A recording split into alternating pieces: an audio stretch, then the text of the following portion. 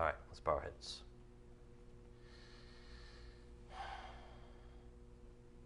Dear Heavenly Father, we thank you again for another day just to be alive and to know that we're adopted children by grace through faith in your precious Son. We're so grateful for this truth, this reality, a grace gift called salvation. And we thank you so much. It's not something we have to earn or deserve. Father, at this point, we also pray for those that couldn't be here this evening, who wanted to be. You know their struggles, and we ask that you heal them and comfort them and give them strength and energy to go forward in your plan wherever they are. And bring them back to us as soon as you can.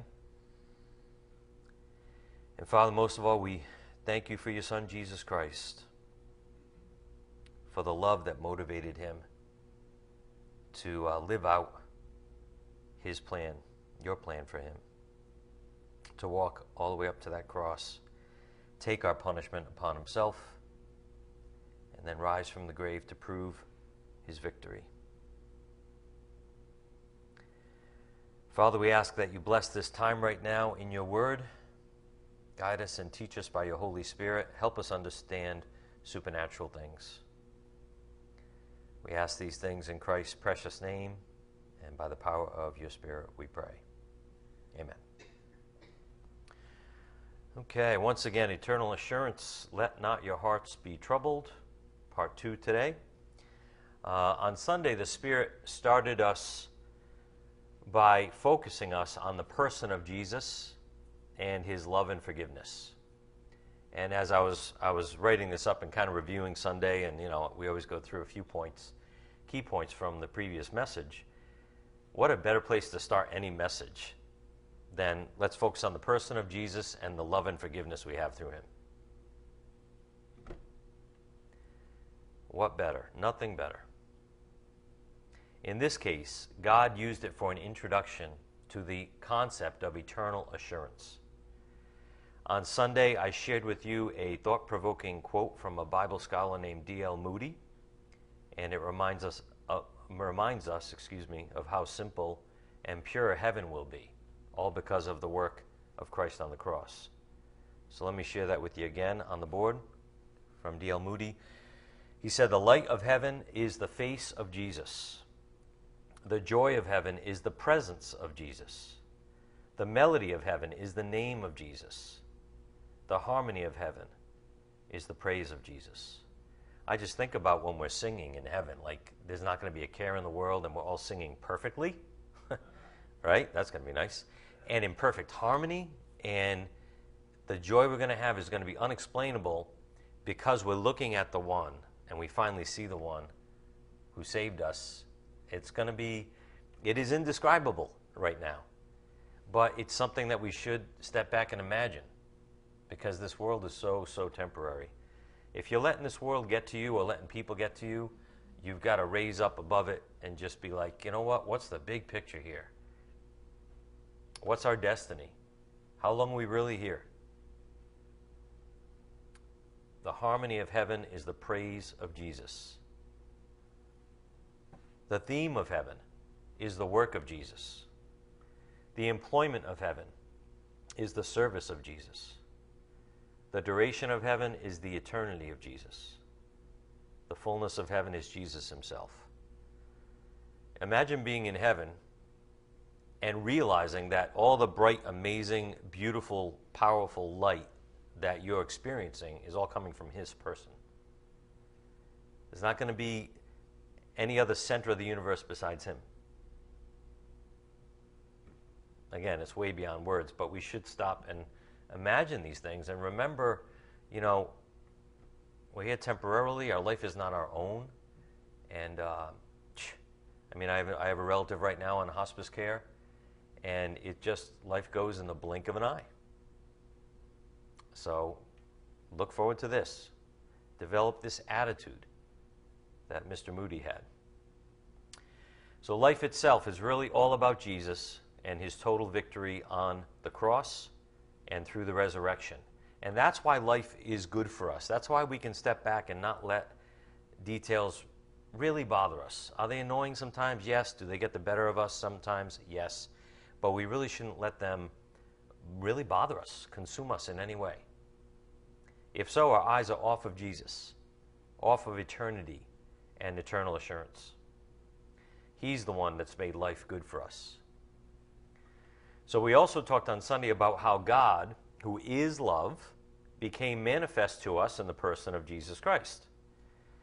So this is something that we should never underestimate. To think that love is a person is hard for us to grasp, but God is love, and love became a person. God became a person. Love manifest. God's love came alive to us as the God-man reached across the chasm between us to do something about our problems of sin and death, which were unsolvable problems for us. That's why it's called a chasm that can't be crossed. I was thinking, I forget when this happened, but when I was studying for this, I was picturing the Grand Canyon. And your requirement, if you want to be saved, is to stand on one edge of the Grand Canyon and jump across the other side. No assistance, no vehicles, no motors, no human inventions. Jump. If you make it, you can live. If you don't make it, you die. That's how impossible it is for us to save ourselves. But love crossed the chasm, this impossible chasm, impossible to us.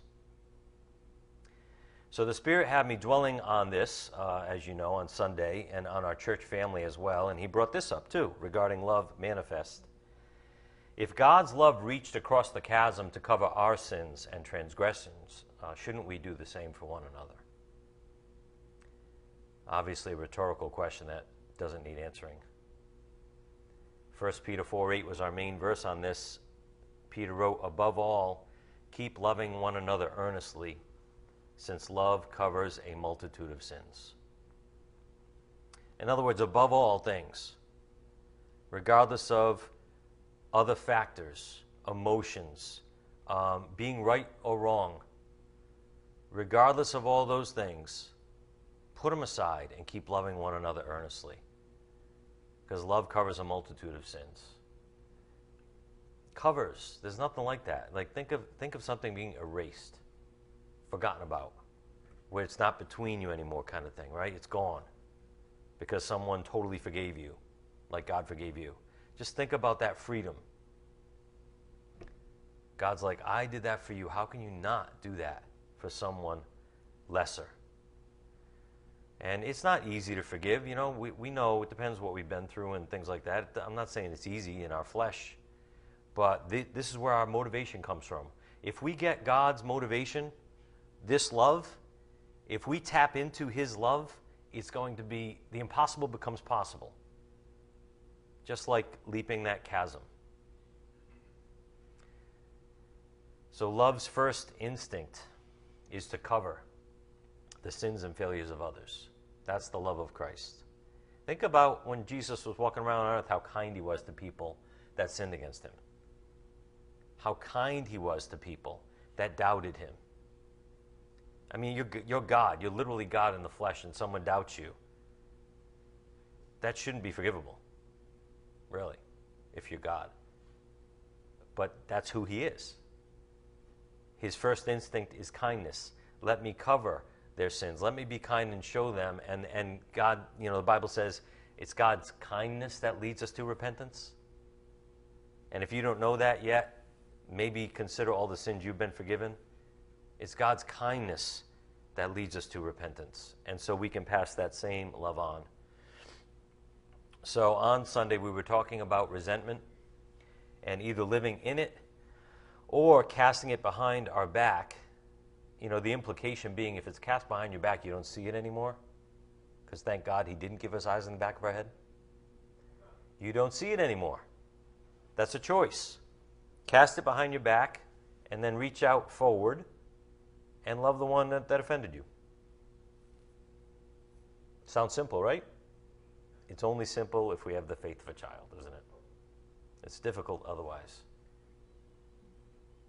But we are told that we must especially forgive our brothers and sisters in Christ. You can read Matthew 18, 21 through 25 on your own if you want. We're going to read a small piece of it. And Colossians 3:13. Let's go to Colossians 3:12. Let's just start there as we're getting warmed up tonight.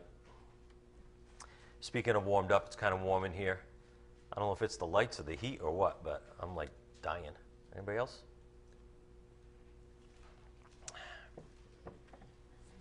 No biggie, I'll be all right. It's probably the spotlights, but. All right, so Colossians 3:12. Again, the point on the board. We're talking about resentment and either living in it. You can do that if you want, but you'll be miserable.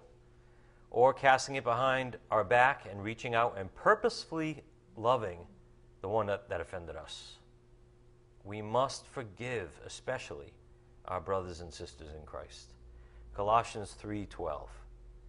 Put on then, remember in duo, put it on like a garment. Put on then as God's chosen ones, holy and beloved, compassion, kindness, humility, meekness, and patience, bearing with one another, and if one has a complaint against another, forgiving each other, as the Lord has forgiven you, so you also must forgive. And above all these, put on love, which binds everything together in perfect harmony. You know, the Spirit gave us this topic on Sunday as an introduction because it's this kind of love that saved us, and it's this kind of love that keeps us saved. Without this, we wouldn't have hope. If God wasn't a God of love, imagine that. Imagine if he was righteous and just and holy, and he wasn't a God of love and compassion and mercy. So it's that very love that saved us and even keeps us saved, as we're going to see. And that's where our eternal assurance comes from, because his love can't die. His love never fails. That's one place eternal assurance comes from. If he did all he did already on the cross, how is he not going to keep you saved? How is he not going to forgive you when you repent? Like, you know, how is he not going to do all the other stuff when he's already done the greatest thing? So it's the faithfulness and stability of God's perfect love that keeps us saved. Remember this also on Sunday, Proverbs 17:9, Part A. Whoever covers an offense seeks love. Not exposes, covers an offense. That's love. And the Spirit's point is, and has been for us lately, regarding love manifest, we need to abide in the sphere of God, which is the sphere of love. They're one and the same. They're inseparable. God is love. That's his life, if you will, eternal life. He wants us to live there. The same sphere of God's love that saved us and keeps us saved. Live there. Stay there. Be at peace with me and with others. If you're in this bubble, for lack of a better word, there's a protection in there. And love first. Watch how love, when you do that thing, washes away resentment and bitterness, you know, down the stream. And you have to choose it, though, to live in that sphere. He chose to do it for us. So regarding eternal assurance, Jesus purchased eternal life for us by his blood, and he has also given us eternal assurances of what's to come. In a lot of different forms, a lot of different ways. We're not going to be able to get to them all tonight, and I hope maybe to continue this series in the future, because there are so many examples in Scripture and different angles he comes at it with, and says, I'm gonna tell you about how much I'm protecting you, how much you're unified with me. I'm going to tell you in different ways how you're secure eternally in my hands.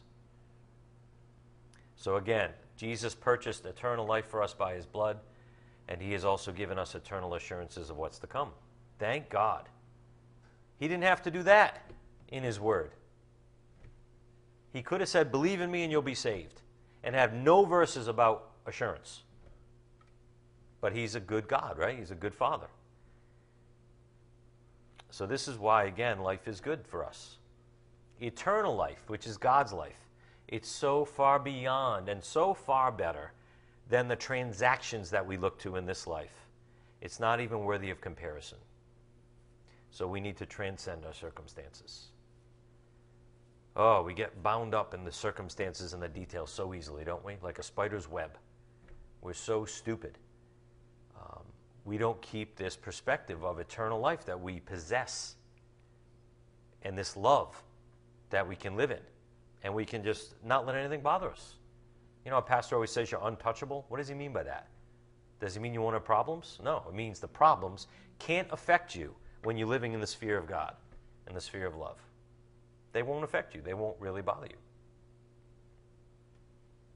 So, we have this choice to make every day. Eternal life, by the way, and I was just reading a book that mentioned this too. Eternal life not only refers to the fact that it's forever, but also refers to a certain quality of life. The life abundant that Jesus promised us. And we talked about this briefly on Sunday too, about living in eternal life. And this might be a good summary statement of it. It's not complicated, it's simple and it's beautiful. Such as, let's choose to be grateful and abide in the sphere of God's love. If you do those two things every day, you will be happy. You will be at peace. Because that's the way Jesus Christ thought. He was always thanking the Father. And he was always in the sphere of love with the Father and the Spirit. And with his followers, at least on his end. But that's a choice, to live in eternal life or not. That's God's life. That is more than abundant. While we're there, let's just take a look at that in John 10:10. The Gospel of John 10, verse 10. Just to see what Jesus said about this life that he came to give us. Again on the board, living in eternal life. Let's choose to be grateful and abide in the sphere of God's love. John 10:10. The thief comes only to steal and kill and destroy. I came that they may have life and have it abundantly. Not average, not get through life. Have it abundantly. That means love, joy, peace, patience, right? We could go through the fruit of the Spirit. I came that they might have life and have it abundantly. That's the destiny of us, of we believers. We're designed to live in this new life, God's life. We're here. That's God's great desire for us as our Father, to live in this eternal life.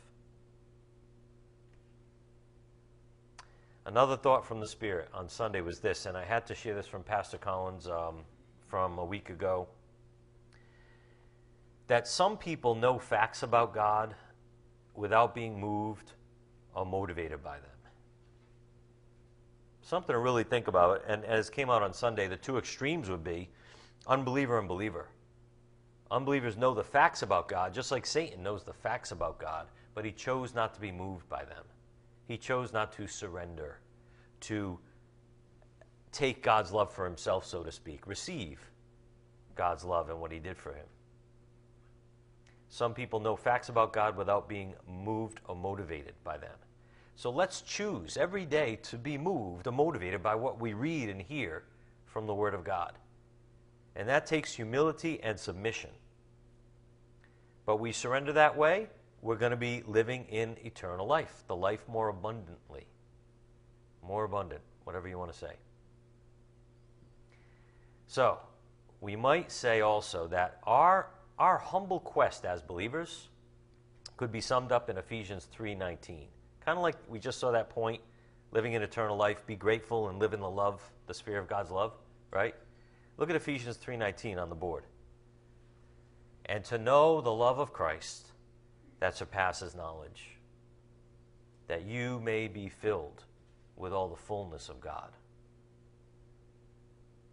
We could say that's our quest as believers. I want to know, I want to understand the love of Christ that goes way beyond knowledge, according to this verse. way beyond the facts. I want to know the love of Christ. And look at the Spirit's wish for us, that you may be filled with all the fullness of God. Sounds like the sphere of God's love to me.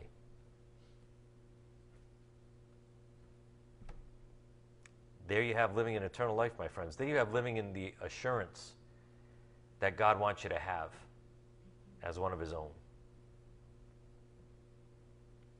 So as came out also on Sunday, we've often been led by the Spirit to examine our faith, making sure we're of the faith and we're not playing games with God. And that's a very healthy thing to do. But when you go through that process and you come out the other side of it, and you pray to God, you go to God one-on-one, which I'm sure you've all done if you've been here any amount of time, and you come out the other side of it, and you're convinced that you're saved. You're convinced you're a believer by the grace of God. By some of the characteristics we're going to go through tonight, you're convinced that, hey, you know what, that is me. That is my heart. That is how I think. Huh, that's pretty good. I like that. That there's assurance in that. And when you have that kind of assurance, you should more and more claim the promises and evidences that we have in Christ, that we're going to see in the Bible. So, let me remind you of where the Spirit kicked off this topic, or how he kicked off this topic, from the Kids' Corner on religion on 2:120. It says, so how do the religions of the world differ from Christianity? Worldly religions teach people that salvation must be earned and kept by their good works. These good works, then, are motivated by fear of losing that salvation. The power source for their works is self, giving glory to self. In other words, self is trying to earn it or deserve it on their own. This all resulting in a life of insecurity as people strive to remain good enough. How awful.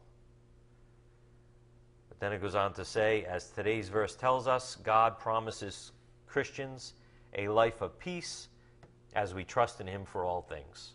It's totally the opposite of every other world religion. God promises Christians a life of peace as we trust in him for all things. Thank you, God, for your love and grace as you offer us eternal security through the saving work of Jesus Christ, our Lord and Savior. It's through him that we're granted all these gifts, including eternal assurance, security. We're granted graciously, by grace, through faith, all these blessings, if we receive them. By grace, through faith. And all of this, don't forget, was motivated by his amazing love, the sphere of God. What is God? Who is God? That love motivated all this to happen. Ever since the cross, the dominoes took effect. You know, like all these things are now true about us who have repented and trusted in him. Eternal assurance in Christ. The Bible says if you're a believer, you're in Christ or in Christ Jesus. That means you're in union with him by the power of the Holy Spirit. Because salvation depends upon God and Christ and his love and faithfulness, we believers can have assurance because his work and his power are perfect. Rest on that. Assurance is something God wants us to have, that he wants us to walk around with on a daily basis. And we saw today's verse in the Kids' Corner, which motivated this. Peace, John 14:27. Jesus said, peace I leave with you, my peace I give to you. Not as the world gives do I give to you. In other words, not the world's peace. Let not your hearts be troubled, neither let them be afraid. Love that. Love it. Whenever you're worrying about silly things or you're even doubting God's faithfulness, let not your hearts be troubled. Ask yourself this question. Why would Jesus tell we believers not to be afraid if we actually had something to be afraid of? Would he do that? Would the most honest man that ever lived, the only perfect person, with perfect integrity and character and grace and truth, would he ever tell you not to be afraid if there was something to be afraid of? So your confidence or your assurance should go up even more. Just like he said in John 14, 1 and 2, let not your hearts be troubled. Believe in God. Believe also in me. In my Father's house are many rooms or mansions. If it were not so, would I have told you that I go to prepare a place for you? He was so kind. Here he is in the presence of the apostles that were doubting him. And he's so kind by that statement. Why would I have told you that? Like if it was us, we'd be like, why are you doubting me, right? I promised you, you know I'm trustworthy, right? We would be offended, or at least express our offense. If it were not so, would I have even told you that I go to prepare a place for you? Let not your hearts be troubled. So we really need to ask ourselves, if we are insecure, why are we insecure? Why are we acting like doubting Thomas? With such clear scriptures like this given to us from the lips of our Lord himself. Turn again to Romans chapter 8. Romans 8, verse 1. So we had these two wonderful scriptures in John 14, which included, let not your hearts be troubled. And on Romans 8, we use this as a springboard into this series on eternal assurance as well. I want to read parts of this because, again, there's just wonderful stuff here, which we might, jump back to later on. We'll see. But look at Romans 8:1. Think of our topic, eternal assurance. Okay? Why should we be assured that we're saved and going to heaven one day with the Lord? There is therefore now no condemnation for those who are in Christ Jesus. For the law of the Spirit of life has set you free in Christ Jesus from the law of sin and death. So if you're a believer, take that to heart. Let not your hearts be troubled. Look at that wonderful statement. There's no condemnation for those who are in Christ. Look at verse 7. Romans 8:7. For the mind that is set on the flesh is hostile to God, for it does not submit to God's law. Indeed, it cannot. Those who are in the flesh cannot please God. You, however, are not in the flesh, but in the Spirit, if in fact the Spirit of God dwells in you. Anyone who does not have the Spirit of Christ does not belong to him. But if Christ is in you, although the body is dead because of sin, the Spirit is life because of righteousness. If the Spirit of him who raised Jesus from the dead dwells in you, then he who raised Christ Jesus from the dead will also give life to your mortal bodies through his Spirit who dwells in you. So then, brothers, we are debtors, not to the flesh, to live according to the flesh. For if you live according to the flesh, you will die. But if by the Spirit you put to death the deeds of the body, you will live. For all who are led by the Spirit of God are sons of God. For you did not receive the spirit of slavery to fall back into fear, but you have received the Spirit of adoption as sons, by whom we cry, Abba, Father. The Spirit himself bears witness with our spirit that we are children of God.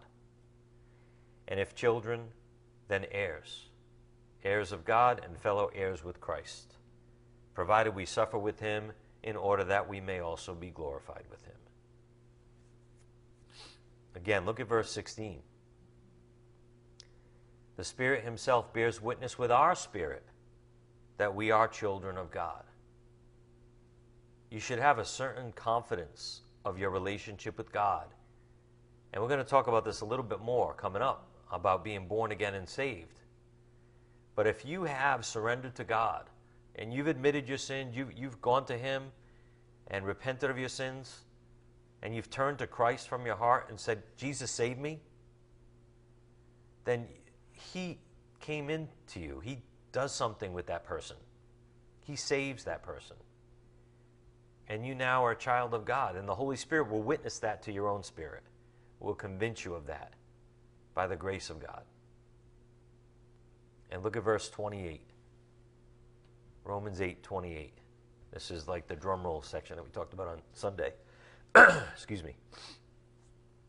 And we know that for those who love God, all things work together for good, for those who are called according to his purpose. For those whom he foreknew, he also predestined to be conformed to the image of his Son. Now, how can you be saved and lose your salvation if he predestined you to be conformed to the image of his Son?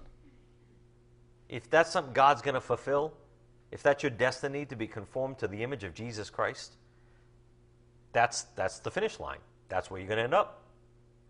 By the grace of God, by his work. In order that he might be the firstborn among many brothers. Here's another thought. If God doesn't keep us saved, how is he going to have many brothers in heaven? It has to be something God does. That God finishes, which he does always promise to finish throughout Scripture. Verse 30. And those whom he predestined, he also called. And those whom he called, he also justified. And those whom he justified, he also glorified. Past tense. What then shall we say to these things? If God is for us, who can be against us? He who did not spare his own Son, but gave him up for us all, how will he not also with him graciously give us all things? That's like when Jesus said, what I've told you, I go to prepare a mansion for you, if it wasn't true. Verse 32. He who did not spare his own Son, but gave him up for us all, how will he not also with him graciously give us all things? Who will bring a charge against God's elect? It is God who justifies. Who is to condemn? Christ Jesus is the one who died. More than that, who was raised, who is at the right hand of God, who indeed is interceding for us. Who shall separate us from the love of Christ? Remember the love that covers sin? That love? Who can separate us from the love of Christ? Shall tribulation or distress or persecution or famine or nakedness or danger or sword? As it is written, for your sake we are being killed all day long. We are regarded as sheep to be slaughtered. No, in all these things we are more than conquerors through him who loved us. For I am sure, says Paul. Again, think of eternal assurance. I am sure that neither death nor life, nor angels, nor rulers, nor things present, nor things to come, nor powers, nor height, nor depth, nor anything else in all creation will be able to separate us from the love of God in Christ Jesus our Lord. Doesn't get any better than that. The love that willingly went to the cross for us is the same love that keeps us. These are confidence-building questions that we should embrace. We should go home with and rejoice in these questions that are meant to show us that nothing can separate us from the love of God once we are his. So, on the board regarding eternal assurance, do we forget that by grace, through faith, we believers are co-victors with Jesus Christ, more than conquerors through him who loved us? Romans 8:37. Do we forget that simple but powerful truth that we should walk around with every day? We should walk around with great confidence where people don't know why we're confident. They should be like, what does he have? Look at him. What does he have? He's 5 foot nothing. What does he have? Why is he so confident? There's something that the love of Christ, really, when you live in it, exudes from us that people should say, huh. And that's the kind of confidence you should possess. And that's why the things don't bother you. That's why you can transcend your circumstances. because of truths like this.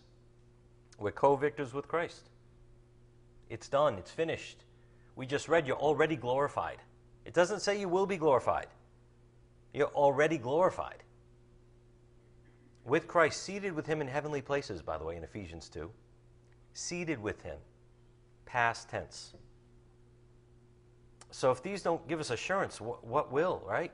And if you're having trouble with this, ask God for more faith. That's all you can do. Ask God for more faith. Like doubting Thomas. Kept doubting to the last minute. I was reading about the resurrection. I think it's the end of Matthew. Probably Matthew 28. Where even after Thomas touched his wounds and all that, right? He said, here, touch my wound. You don't believe it's me? Just touch my scars. Even after that, they went to the mountain before the ascension. And it says Jesus was preaching to them all on the mountain, and some doubted. It's a mind blow, right? There he is. He even let you touch his scars, and you see he's new, and he walked through a wall.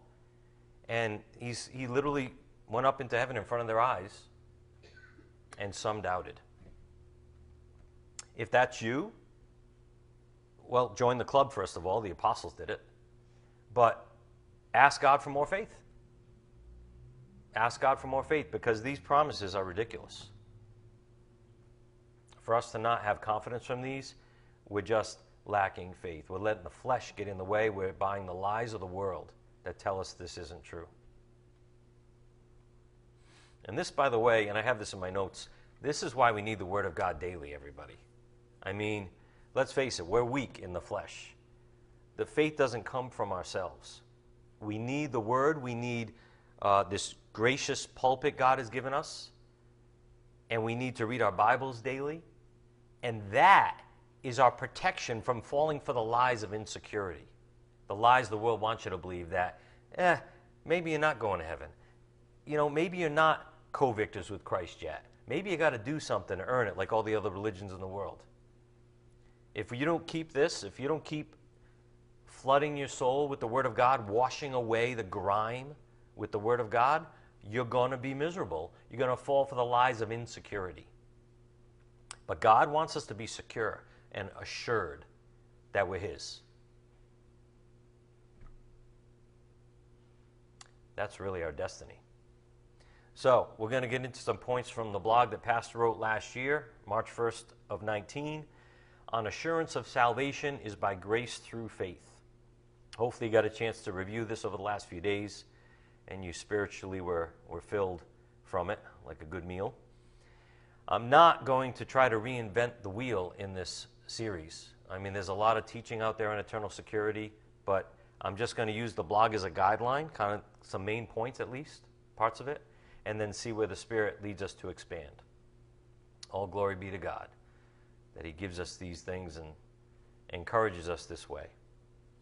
So the first point we're going to review from the blog, assurance of salvation is by grace through faith. As true believers, we enjoy fellowship with God the Father and the Son through the Spirit.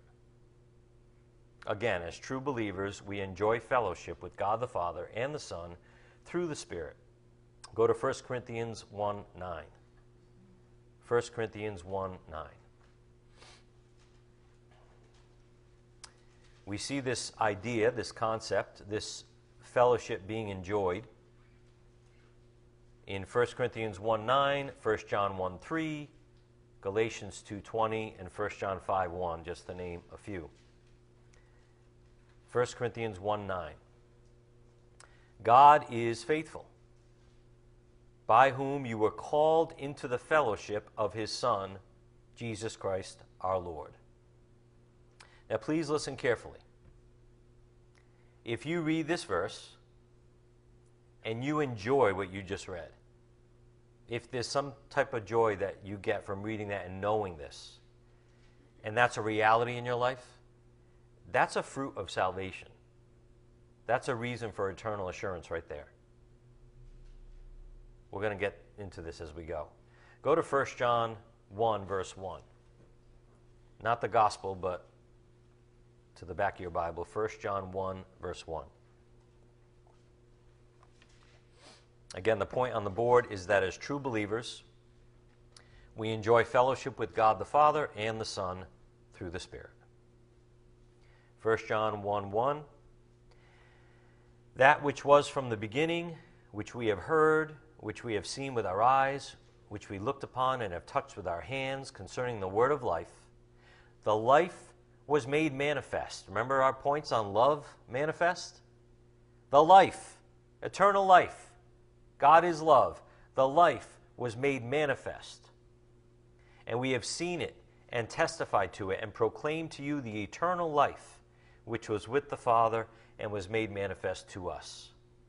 That which we have seen and heard we proclaim also to you, so that you too may have fellowship with us. And indeed, our fellowship is with the Father and with his Son, Jesus Christ. Hope you see the connection. That's the sweet fellowship that we have, knowing God loves us in the sphere of love. Knowing that he says, I'll never leave you or forsake you. That's the sphere of love.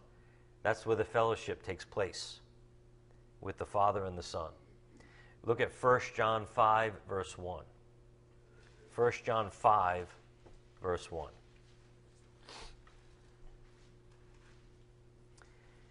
Everyone who believes that Jesus is the Christ has been born of God. And everyone who loves the Father loves whoever has been born of him. We have two things here. First, we see the simple truth of being born again or born of God. The one that trusts in Jesus as the Christ, as his Lord and Savior, has been born of God. And then we see a fruit or evidence of that is love for the Father and love for those born of him. That's an evidence that you're one of his. Remember the love that covers a multitude of sins? In other words, we believers, we carry on his love. The same manner of loving, the same way of loving. Love covers a multitude of sins. He forgave us, I have to forgive my brothers. And that's an evidence. That's one of the evidences of that you're in Christ Jesus. So again on the board, we enjoy fellowship with God the Father and the Son through the Holy Spirit. And here's a verse that really humbles me every time I read it. Go to Galatians 2:20. Galatians 2:20.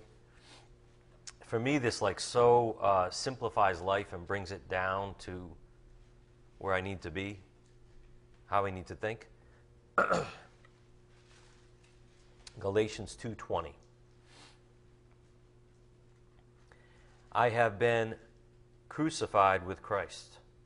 It is no longer I who live, but Christ who lives in me. And the life I now live in the flesh, I live by faith in the Son of God, who loved me and gave himself up for me. Ooh. Now, if you enjoy this thought, if reading this brings you some pleasure or relief, if you have a joy in your soul because of it, that's a reason for assurance with God. That's a sign that your heart has been changed. That's a sign that you're in Christ Jesus, because God says so. On the board. Eternal assurance in Christ. If in your heart you enjoy these truths found in verses like Galatians 2:20, you apparently possess some supernaturally granted love and affection for Christ. Because a man can only receive that by grace through faith as a gift from God. That type of faith, that type of response of gratitude for a verse like Galatians 2:20, that can only come from God. So have assurance. Be assured if that's what's going on in your heart. Go to Romans 8:31. I want to show you one other verse here.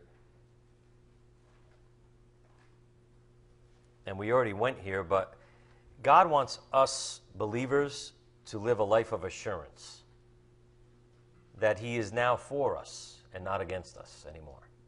We were his enemies, right? In Romans 5, he died for us while we were his enemies. But if he did that, much more he's going to save us by his life, right? That's what Romans 5 says. Look at Romans 8:31 and 32. What then shall we say to these things? If God is for us, if you've accepted Jesus Christ, God's for you now. If God is for us, who can be against us? He who did not spare his own Son, but gave him up for us all, how will he not also with him graciously give us all things? How would he not? That doesn't make any sense at all. Why would he put his Son to death and then not give us the extras that come with the gift of eternal life? Why would he go to that length and then not give us all things on top of that? He already did all the heavy lifting on the cross. So the Spirit's saying again to us, let not your hearts be troubled. Stop worrying so much. Embrace these promises that God gives us in His Word and live life, the life more abundant. Our next point from the blog is that as true believers, we are personally comforted and assured by the God of all grace. This is great too, right? I mean, God has His ways that He works with each of us and the ways that He comforts us. Psalm 34:8, for example, you can turn there. Psalm 34:8. There's also 2 Corinthians 1:3, Philippians 4:19, Hebrews 4:16, and 1 Peter 5:10. We are personally comforted and assured by the God of all grace. Psalm 34:8. Oh, taste and see that the Lord is good. Blessed or happy is the man who takes refuge in Him. Is that you? Do you take refuge in Him? Do you habitually turn to Him in your heart for help? Do you seek your Heavenly Father's protection under His omnipotent wings? Do you seek to hide under His wings? If so, that's another good sign that your heart has been changed and you belong to Him. So you should be assured. On the board, as we've been learning, true believers have an affection for the Lord Jesus. Some type of affection for the Lord Jesus. That's a fruit of a born-again believer. That's a sign that your heart has been changed because your attitude is now different. Your respect, your admiration even for Jesus Christ is different than it was before when you were an unbeliever. True believers have an affection for the Lord Jesus. That's a fruit of being born again. We've already seen this, and I put the verses down there again. We've already read these. But we just saw this in 1 John 1:3 and 5:1. That's what a believer looks like. So you should be assured if that's you. The Lord is our confidence, remember, right? How long was that series? It's still going on, I think. I'm not sure. We'll see. The Lord is our confidence. He's the reason we're confident. That we can walk around and not let things bother us, that everyone else lets bother them. I hope you see it. We're saved through Christ and His power, not by our own power. So if we're saved by His power and He already saved us, then that's where we reside. That's where we live. We're His. We're in His hands. Remember this old friend on the board, John 1:12 and 13? And I put this up here to remind us that we're not saved by our own human willpower. We're saved by His power. John 1:12, but to all who did receive Him, who believed in His name, He gave the right to become children of God. I mean, we could stop right there, right? He gave the right to become children of God. He gave that to you as a gift when you believed in His name. And then it describes what a child of God looks like, who were born not of blood, in other words, not who you're related to on earth, not by the will of your flesh, not by the will of man, but of God. You were born of God when you trusted in Jesus Christ. That's what it looks like. So it's not by our own power. If He did it, He also keeps us. So on the board, born again and saved. If you've repented towards God and placed your trust in the Lord Jesus, then you will have an affection for Him.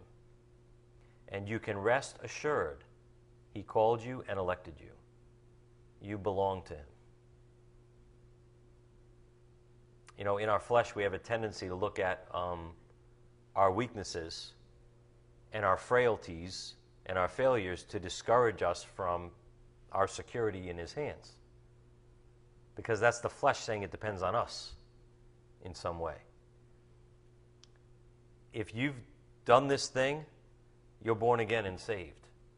If you have an affection for him, you can rest assured that he called you and elected you. You belong to him. He changed you. And I just put a bunch of scriptures here on the board that we're not going to go to tonight, but that you're all quite familiar with from the past lessons. Like Luke 18, 13 through 14, John 1, 12 and 13, 3, 1 through 18, Acts 16, 31, Acts 20, 21, and Romans 10, 9 through 11. If you want, write those down and go home and review them again. This is what it looks like, salvation looks like, being born again looks like. But turn to one verse for some assurance tonight, which is our topic.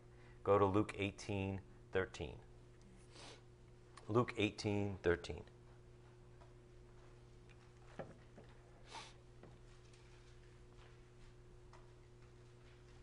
This is what it looks like to be born again and saved. And if that describes you, if that looks like you in your heart and in your life, well, embrace it. Be assured. He says you belong to him. Luke 18, 13 through 14. But the tax collector standing far off would not even lift up his eyes to heaven, but beat his breast, saying, God, be merciful to me, a sinner. I tell you, said Jesus, this man went down to his house justified, rather than the other. For everyone who exalts himself will be humbled, but the one who humbles himself will be exalted. So again, on the board, if you've repented towards God and placed your trust in the Lord Jesus to save you, then you will have an affection for him. And you can then rest assured that he has called you and elected you. You belong to him, according to the word of God. And our main point was that we are personally comforted and assured by the God of all grace. Let's finish up a few more verses here as we close. Go to 2 Corinthians 1, 3. 2 Corinthians 1, 3. I can't believe we're not going to get halfway through this, but that's okay. It's all good. 2 Corinthians 1, 3. I promise we'll finish this up in the future when I get another opportunity, hopefully. 2 Corinthians 1, 3. Blessed be the God and Father of our Lord Jesus Christ, the Father of mercies and God of all comfort. Are you grateful like this? When you read that verse, are you grateful that God is good, for example, and he's a God of mercy? If so, then be at rest assured of your eternal relationship with Christ. Hopefully you see the theme of tonight. On the board regarding eternal assurance in Christ, if appreciation for these truths is going on in your heart, that's a sign you belong to him. It's that simple and pure, everybody. Salvation's not like a tricky thing, like, a game that you got to figure out. God wants a surrender. And it's between each of us and God. But when you do that thing and you trust in Christ, if these truths, if you appreciate these scriptures, that's a sign you belong to him. It's that simple and pure. That's good fruit right there. Fruit of his Spirit that is within you. So, in other words, know what the opposite would be of this is? Indifference.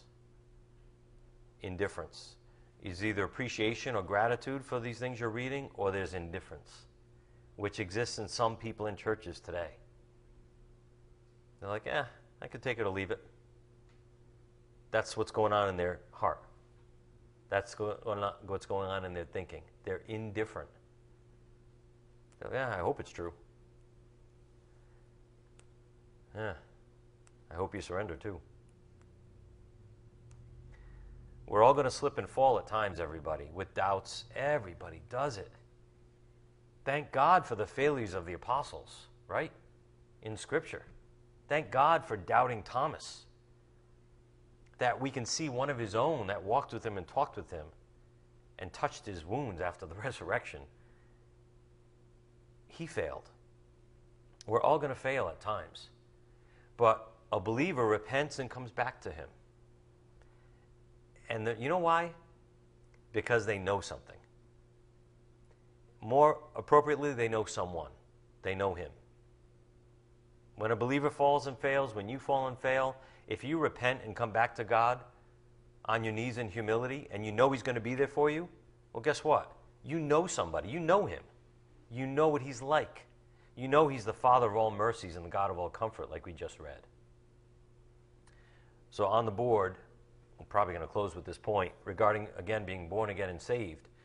True believers know the Lord. That's what the Bible says. They know who he is and his love and faithfulness and forgiveness, such as found in John 10:14 through 16, 27 through 28, 17 verse 3, 2 Timothy 2:19. And please jot those down. We're not going to get to them all tonight, so we have to close in a couple minutes. But in all those verses, it says that the Lord knows his and his know him. All right? As opposed to the other side of the coin, we might say the indifferent one, right? Who's not appreciative of these truths. As opposed to those lawless ones to whom Jesus said, I never knew you. That's a distinguishing characteristic of an unbeliever when the judgment comes. Jesus says, I never knew you, you who practice lawlessness, in Matthew 7:23 and also Matthew 25:12. So these are the opposing truths of believers and unbelievers. But true believers know the Lord. They know who he is, they know his love, his faithfulness, and forgiveness, and are grateful for it. And this is one way you know you're his, and you should be assured. We'll close with just a couple of verses here in John. Go to John 10:14. John 10:14.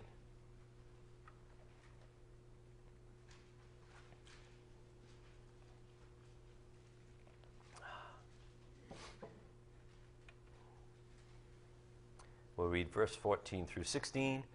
Jesus said, I am the good shepherd. I know my own, and my own know me. Just as the Father knows me, and I know the Father. And I lay down my life for the sheep. And I have other sheep that are not of this fold. I must bring them also, and they will listen to my voice. So there will be one flock, one shepherd. Look at John 10:27 and 28. He goes on to say, my sheep hear my voice, and I know them, and they follow me. I give them eternal life, and they will never perish, and no one will snatch them out of my hand.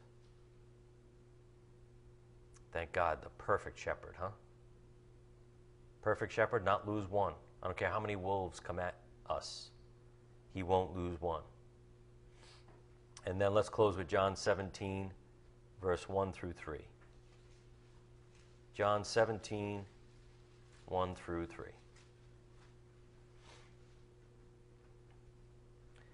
When Jesus had spoken these words, he lifted up his eyes to heaven and said, Father, the hour has come.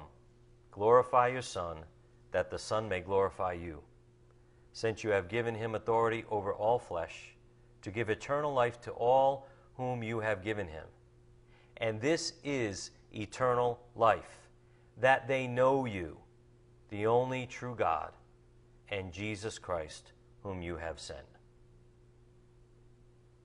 Be encouraged by that. If you know this God of love, if you've turned to him for mercy, if you have an affection for Jesus Christ, this is eternal life. Remember love. Remember love manifest? God's life, the sphere of love. This is eternal life, that they know you, the only true God, and Jesus Christ, whom you have sent. It is not rocket science, thank God. This is what a believer looks like, and this is where a believer should live, with a confidence and assurance that we're His and no one can snatch us out of His hand, as we just read. Amen? All right, let's close. Dear Heavenly Father, we thank you again so much for all of the promises in your word, all the assurances that you give us, and even signs that you give us that we belong to you. We ask that you help us embrace these things, Father, and have our confidence be in you. We know without you we are nothing, but with you, you have made us into everything.